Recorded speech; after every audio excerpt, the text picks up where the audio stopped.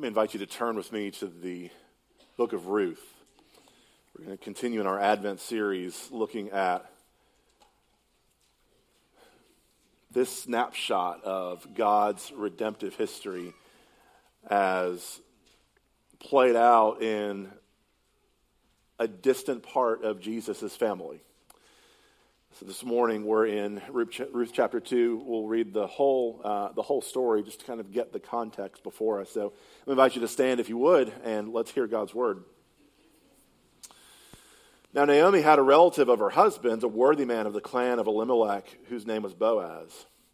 And Ruth the Moabite said to Naomi, "Let me go to the field and glean among the ears of grain after him in whose sight I shall find favor." And she said to her, "Go, my daughter." So she set out, and she went and gleaned in the field after the reapers. And she happened to come to the part of the field belonging to Boaz, who was the clan of the Elimelech. And behold, Boaz came from Bethlehem, and he said to the reapers, "The Lord be with you." And they answered, "The Lord bless you." And Boaz said to his young man who was in charge of the reapers, "Whose young woman is this?" And the servant who was in charge of the reapers answered, "She is the young Moabite woman who came back with Naomi from the country of Moab. She said, 'Please let me glean and gather among the sheaves after the reapers.' So she came, and she has continued from early morning until now, except for a short rest."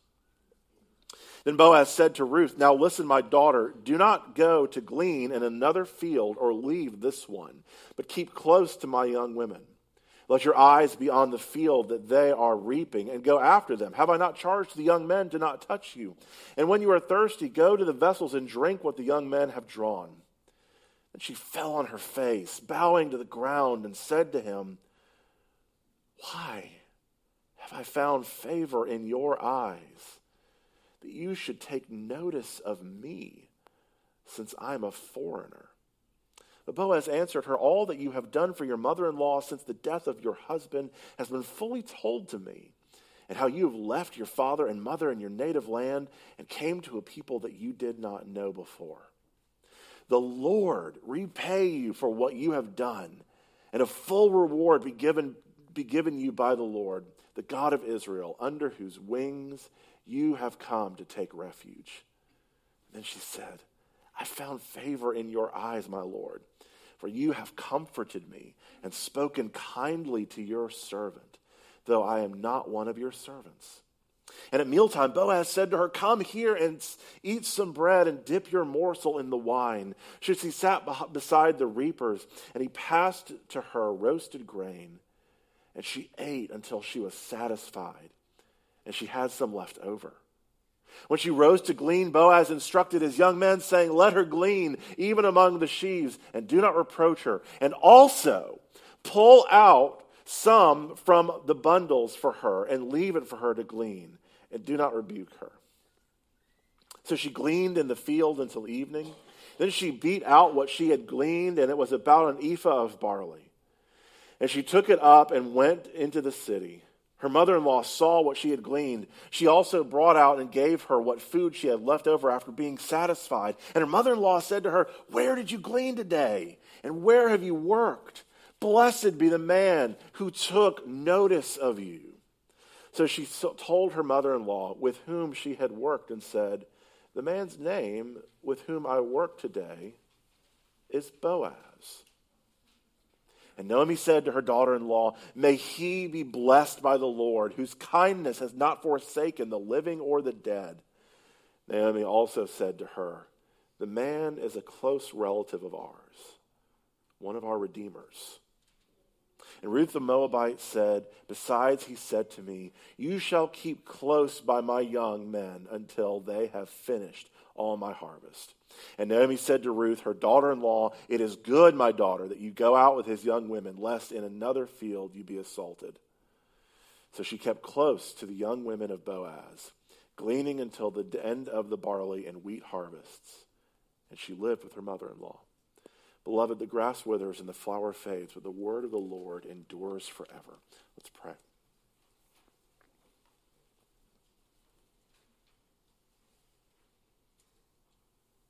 Father, don't let us miss what you're doing. Don't let us miss what you're doing in the world.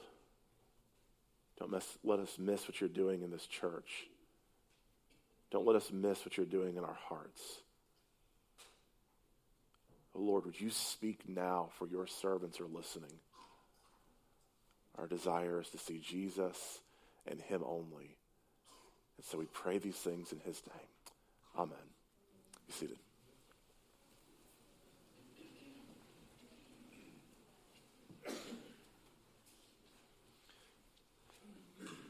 Disney has a way of taking some really horrifying things and making them seem almost pleasant.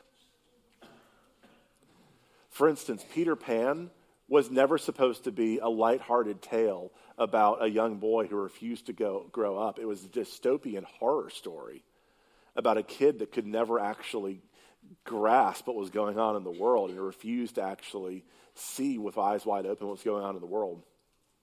There's another aspect of life that got a theme song. In The Lion King, which I hear there's apparently another version of The Lion King because, Circle of Life. The Circle of Life got its own theme song. Now, before we saw Simba and all of the rest of the characters in The Lion King rallying around this joyous idea of the Circle of Life, let's be clear about one thing. The idea that the life was just cyclical was not, in fact, a great song and dance routine. It was a tragic, cynical irony of the world. Philosophers and people alike simply saw that life was never-ending, cyclical. We eat, we drink, we be merry, for tomorrow we die. The difference, however, between the cynical philosopher and God's people is that throughout the scriptures, God's people have never viewed life as cyclical. They viewed it as linear. Redemption is going somewhere. There's always a pattern, as one author put it, in great stories. Happy, sad, happy. Think about every great story you've read. It's happy, sad, happy. In the world in which we live, happy was we were created in God's image to enjoy God's shalom. Sad is when sin entered the world and death also with it. Happy is where the world is going. Resurrection is a promise for God's people. Therefore, life is not cyclical, it is linear. But here's the thing. Redemption is something that is God's timing. In our lives, we don't know what resurrection is going to look like. And I don't mean resurrection in the sense of being born again as sons and daughters of Jesus. And I don't mean necessarily resurrection as in the last day when all things are finally and fully made right. What I mean by resurrection is what we see beginning to happen here in the book of Ruth, where Naomi, who left full and came back empty, where she is now saying, don't call me Naomi, don't call me pleasant, call me Mara. For the Lord has dealt bitterly with me. We're beginning to see pieces and parts of what resurrection, what rejoicing might look like for Naomi and for Ruth. But it's all in God's timing. It's not up to us to write that part into the story. The problem is we try to. We try to be the authors of our own resurrection. We try to be the authors of our own happiness. We try to be the authors of our own story.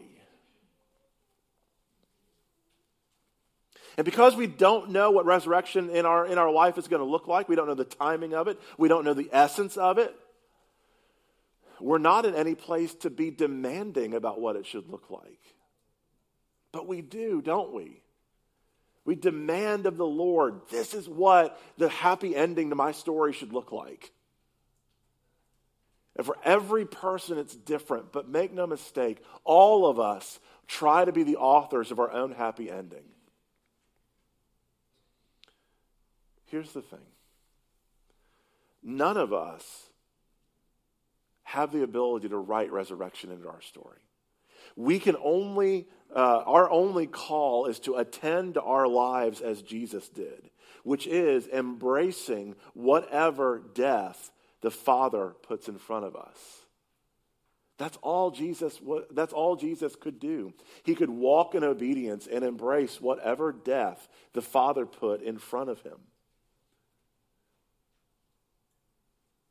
Only God can bring resurrection. For us, that embracing of that death, maybe the death of a dream, the death of a person, maybe the death of a desire. But because we ultimately trust the heart of the Father and know that he is committed to us, resurrection is a certain promise, not a hopeful dream. But we just get ourselves tripped up when we start demanding what our resurrection should look like and then start trying to author it into our stories ourselves. To walk in the ways of Jesus is to receive the providence of God and to walk faithfully, trusting in the heart of the Father. The only way that we can walk obediently in this life is to, like Jesus, humble ourselves to the point of death. When last we left Ruth and Naomi, they were out of options, but they had returned to Bethlehem. They had returned to the house of bread because the Lord had visited Bethlehem and brought food again. The famine was gone, and the Lord had visited and brought food again. Naomi was out of options. She was a widow in a patriarchal society. She had no family really to inherit anything that belonged to her husband. She was destitute. And Ruth had said, "Wherever you go, I will go. Your God, my God. Your people, my people. And ultimately, where you're buried, I'm buried too." Her daughter-in-law, the Moabite, Ruth, had given up everything. She'd given up family. She'd given up a husband. She'd given up kids. She'd given up her dreams because of why? Because the God of Israel had invaded her heart. The God of Israel had changed her. And she said, "Naomi, your life isn't over. My life is over." Follows her back into Bethlehem. They needed food. Now, the Levitical code made room for widows and peoples in distress during the harvest to go and work in the fields and glean some food for themselves. It was a work for welfare type program. And so they went, and Ruth said, "I'm going to go out into the field and I'm going to go glean in the barley harvest." And here's the first thing I want you to see in our text this morning. It's God's providence is all over our text this morning. And the narrator in Ruth doesn't want you to miss it at all. Our text in verse 3 of chapter 2 turns a really interesting phrase. Look with me if you would. "So she set out and went and gleaned in the field after the reapers. And she happened to come to the part of the field belonging to Boaz, who was the clan of Elimelech." As one commentator put it, a more precise translation of the text would be, "As luck would have it, she chanced on the field." Now, James, it's going to be okay. Does the narrator in Ruth want you for a second to believe the line that as luck would have it, she chanced upon the field? No. This is the beauty of Hebrew literature. It is all tongue-in-cheek. It is all the glorious acknowledgement that behind everything going on in the text is this unseen hand of God who is writing every letter on the page, who is painting with every brushstroke the picture on the canvas. It is God at work from beginning to end. There is no "as luck would have it" in Ruth's life. There is no that she chanced upon this field. By divine appointment and by divine providence, she was brought to this field.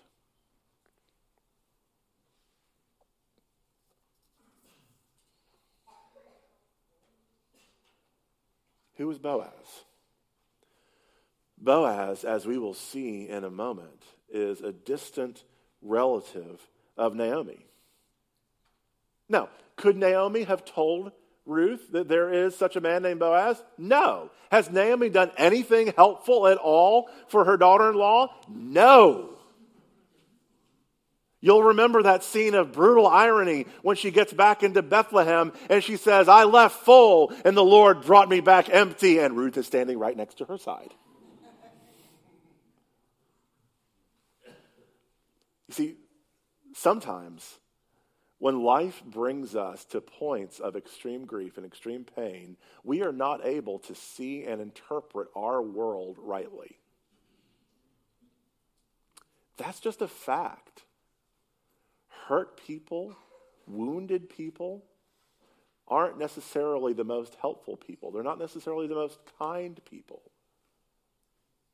And yet, Ruth faithfully stayed by Naomi's side. Now, we were introduced in the text to Boaz, a worthy man. The phrase worthy man is a two-word Hebrew phrase giving us the sense that he's a strong, powerful, dignified, good man.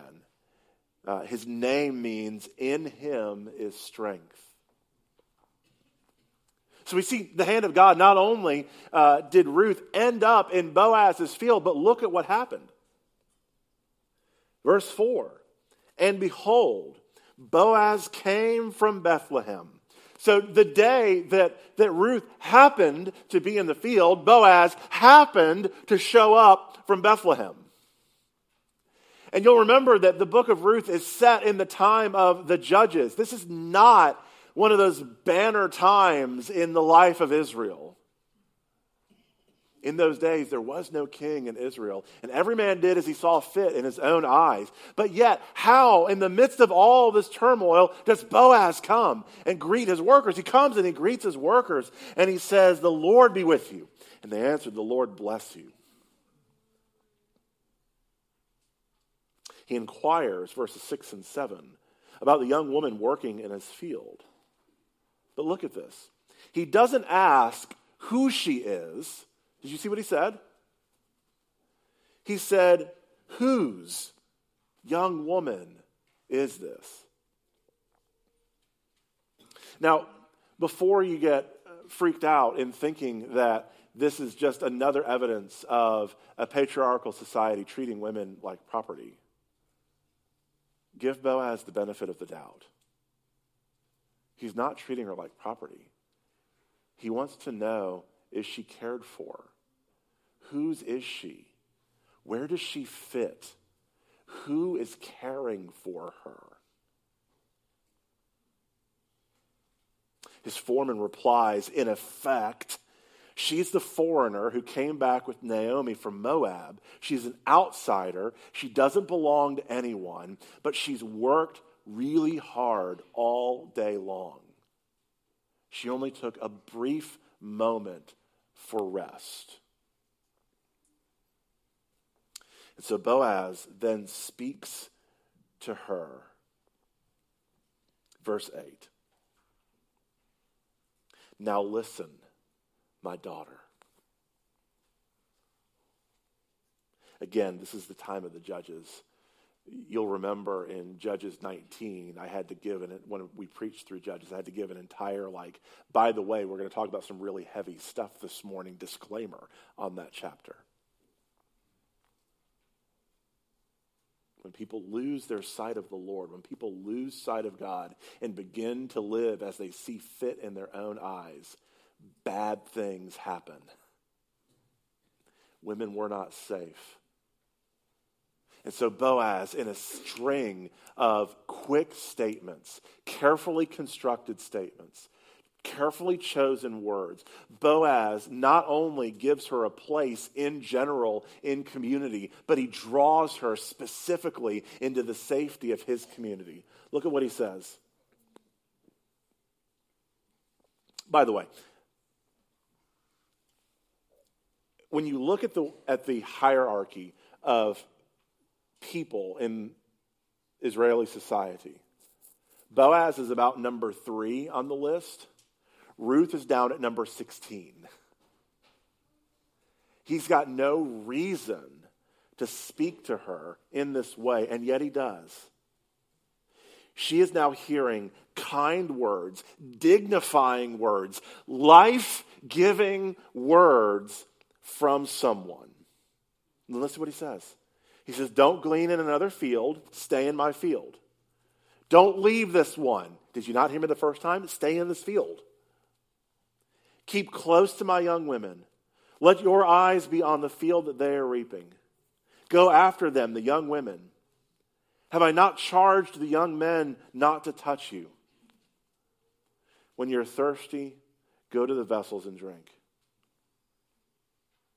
He's made it clear that there's to be zero harm to come to her. To mess with her is to mess with him.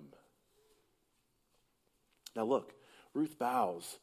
She bows so deeply that she touches her forehead to the ground. In that moment, we feel how scared she must have been all of this time. She's not wearing a cape. She's not a superhero.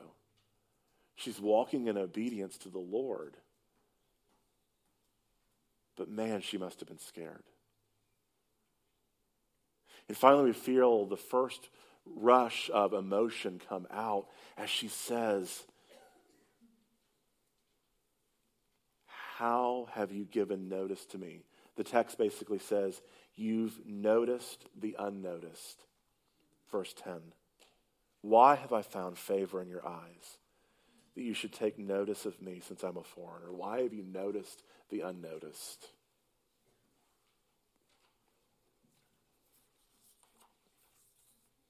In the Old Testament, action begins with the eyes. When God expressed his love for Israel, he told Moses in Exodus chapter 3, verse 7, that I have surely seen the affliction of my people. Paying attention to someone is to move towards them. It's to get into their world. If God is the one that is providentially writing the story, and God's heart is good, this is where our problem comes when we try and write our own resurrection into the story, when we try and write in what our own happy ending should look like.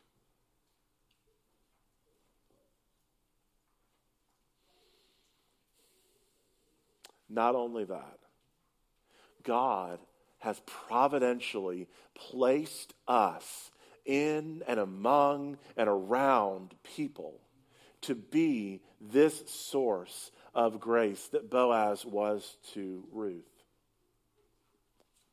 We're going to hear now Boaz's answer when she said to him, why do you notice the unnoticed? Why are you doing this? So it's the first thing that we saw in our story this morning was God's providence. Here's the second thing that we're going to see. God's faithfulness. Boaz answers her. He says in verse 11 these things. He says, all that you have done for your mother-in-law since the death of your husband has been fully told to me. And how you left your father and mother in your native land and came to a people that you did not know before. That phrase, left your father and mother and your native land, is the same wording that we see in Genesis chapter 2, verse 24, underlining the fact that Ruth has forsaken marriage to love Naomi. What Ruth also did is she described herself as a foreigner in terms of the covenant that God made with Moses that defined Israel as God's covenant people. You'll remember, by the way, when Moses went to Mount Sinai and came back down with the tablets, this was God constituting for himself a nation state that was his own. Moab was just on the outskirts of Israel. It was the hillbilly country, as we said a couple weeks ago. So Ruth knew full well who Israel was, who God's people were. And so she calls herself a foreigner because she knows that she's not part of God's people. But if you look at how Boaz answers her, he doesn't answer her in the terms of the covenant that God made with Moses. No, what he does is he answers her in terms of the covenant that God made with Abraham.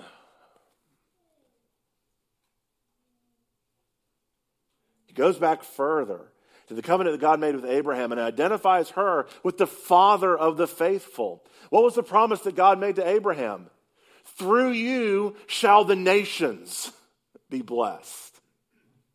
Through you shall the nations be blessed. Like Abraham, Ruth had left her home and family to come to an unknown land out of loyalty to Naomi and through faith in Naomi's God. So after answering that question of why is it that you would do this, Ruth asked Boaz what motivates his care for her. Did you see how he answered her? He answered her by saying that he's motivated by what motivates her, the God of Israel. That's why he would do this. He goes on then in verse 12 and pronounces a blessing on her. He says, "The Lord repay you for what you have done, and a full reward be given to you by the Lord, the God of Israel, under whose wings you have come to take refuge." He asked the Lord to repay her for what she has done. The word repay is derived from shalom, bountiful peace, where Ruth would be restored to wholeness. Practically, what would that mean for her? What would it mean for a Moabite woman, for a young woman to be restored to fullness, to be restored to peace? Practically, it would mean that there would be a loving husband, a house full of children, and abundant food. Boaz isn't just saying, I hope these things come your way. He is beginning to actually enact these things because he loves God. So look at the third thing I want you to see this morning, God's provision for her. Verse 13. Then she said, "I found favor in your eyes, my Lord, for you have comforted me and spoken kindly to your servant, though I am not one of your servants." At mealtime, Boaz said to her, "Come here, eat some bread and dip your morsel in the wine." At mealtime, we see that God was providing for her. For what seems to be the first time in a long time, Ruth finally has a place. She was welcomed at the table. And she has bountiful provision. There was so much food, she couldn't finish it all. In the ancient Near East, you wouldn't want to finish all of your food because to eat it all would imply the host didn't provide for you enough to eat. She ate until she was full and she had left over. But here, Boaz wants Ruth to feel the full weight of his love, to be filled to overflowing. Boaz is quietly and decisively countering Naomi's lament that she came back empty. Did you see in verses 15 to 16 what he said to what he instructed his workers? So Ruth's gone back out into the field. His workers are still back with Boaz. And listen to what he says. When she rose to glean, Boaz instructed his young men, saying, "Let her glean even among the sheaves, and do not reproach her. And also," verse 16, "pull out some from the bundles for her, and leave it for her to glean, and do not rebuke her." So remember, in this day and age, your crop was your money. This is your wealth. This is your livelihood. This is your 401k. Boaz directed his workers to actually pull out grain from among the sheaves, implying that he wants them to be covertly generous. He isn't just following the letter of the law when it comes to how he would treat a widow and an outsider. He's following the spirit of the law. He's pulling money out of his own wallet by the fistful. He wants to overwhelm Ruth with love.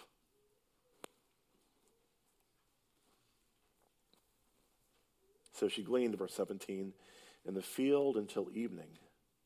Then she beat out what she had gleaned, and it was about an ephah of barley. That basically means It's about 3/5 of a bushel or 22 liters of barley.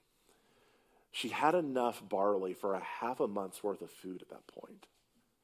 That's a lot of food, especially when it would, according to the Levitical law, it would just be the perimeter that she would be gleaning from the field. And yet somehow she brought home enough that she had an abundance of food. She goes home to Naomi, and she brings her leftovers from lunch so that Naomi could eat and be satisfied as well. And her mother-in-law, verse 19, said to her, "Where did you glean today? And where have you worked? Blessed be the man who took notice of you."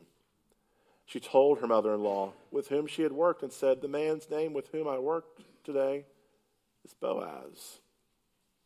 And Naomi, verse 20, said to her daughter-in-law, "May he be blessed by the Lord, whose kindness has not forsaken the living or the dead." Now, whose kindness? Boaz's kindness or the Lord's? See, grammatically, it's uncertain. Who's the one that's not stopped showing kindness or covenant faithfulness, that hesed to the living and the dead? It could be either the Lord or Boaz, but since Boaz has had no history of dealing with Naomi, it seems like in this context, it surely must be that Naomi is speaking of the Lord. Suddenly, Naomi was beginning to see that the Lord was not out to get her. That maybe his hand had not gone out after her after all. That maybe her self-described, self-named moniker of bitter didn't fit. That God was in fact still able and willing to smile upon her, to show her covenant faithfulness in spite of her history of sin and rebellion. So in verse 20, friends, we're introduced to this term. It's a Hebrew word named, the Hebrew word redeemer, which is this concept of a goel. In Hebrew, in Israel, a goel was a redeemer.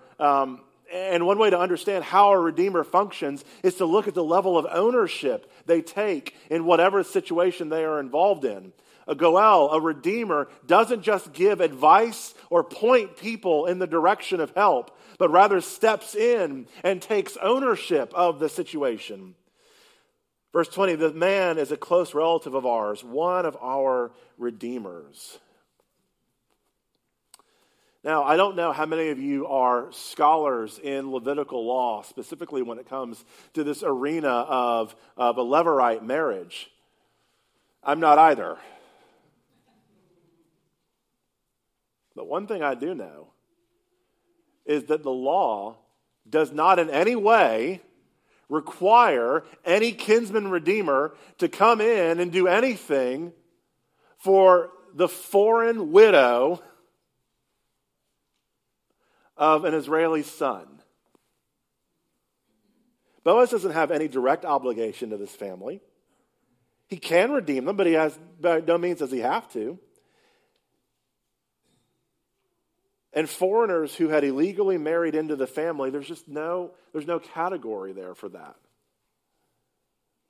There were loopholes that Boaz could have slipped through, but Boaz, as we have seen, was not just concerned with the letter of the law, but the spirit of the law. This, beloved, is God providing for Naomi and for Ruth. This is God's provision. God's provision is not just in the story just taking on a happy ending. It is God's lavish and abundant grace being poured out upon this family because God is in the grace-giving business. And by the way, don't ever think for a second that God's character has been anything else other than gracious. It's not as if there was some point in the story where God said, well, I can't be the mean, spiteful, judgy ruler of the universe. I have to be the gracious one. The fabric of the universe beats with the heart of God, and it is God's graciousness. Boaz had heart that had been touched by God's covenant faithfulness, and it overflowed to those around him. There's one other thing I want to share with you about this part of the story as we conclude and go before the Lord's table. And that's the timing, as luck would have it. If we think about the timing of the events happening in Israel in the book of Ruth, consider this. Naomi and Ruth arrived back in Bethlehem at the beginning of the barley harvest. In other words, they came home at the time of the feast of Passover, when grain harvest began. What an amazing time, by the way, to exodus back from Moab to Bethlehem during the feast of Passover. By the end of chapter 2, at the end of the barley harvest, when the end of the barley harvest had arrived, 7 weeks had passed, and it was time for the festival of first fruits, which was part of the Feast of Weeks, or Pentecost. So, Naomi and Ruth had experienced the first fruits of God's lavish grace in Boaz's grain, but they have not yet seen the fullness of what God has in store. Listen, Ruth not only experienced the first fruits of God's lavish grace, in a sense, Ruth was, in fact, the first fruits of God's grace. In the fullness of time at Pentecost, God would pour out his Spirit on Jews and Gentiles alike, bringing them together into the one new people of God. Ruth being brought into God's people by faith was a foreshadowing of a much greater harvest that God would one day reap among the Gentiles as his grace extended more fully to the nations. All the while in the book of Ruth, Naomi has been fighting to be her own Savior and to achieve her own resurrection. And God has been patiently, lovingly frustrating her bitterness with lavish and abundant grace. The thing about God's providence, friends, is that we don't actually know where it's going, but we know the heart of the Father, that he is good. And the thing about resurrection is we don't know what the essence of it will be or the timing of it will be, but we know that resurrection is a promise for those who follow the Lord and who are loved by God. For God is working all things together for the good of those who love the Lord and are called according to his purposes in Christ Jesus. That's not a Band-Aid to say that suffering doesn't matter. That's a promise to say that suffering will be redeemed. Beloved, we don't know what resurrection will look like in our lives. We don't know what shape it will take or how long it will take or what part our story will play in the grander story of God. But this is what we do know. There is not a single tear or trial of the people of God that will not ultimately, finally, be worked out to God's glory and our good.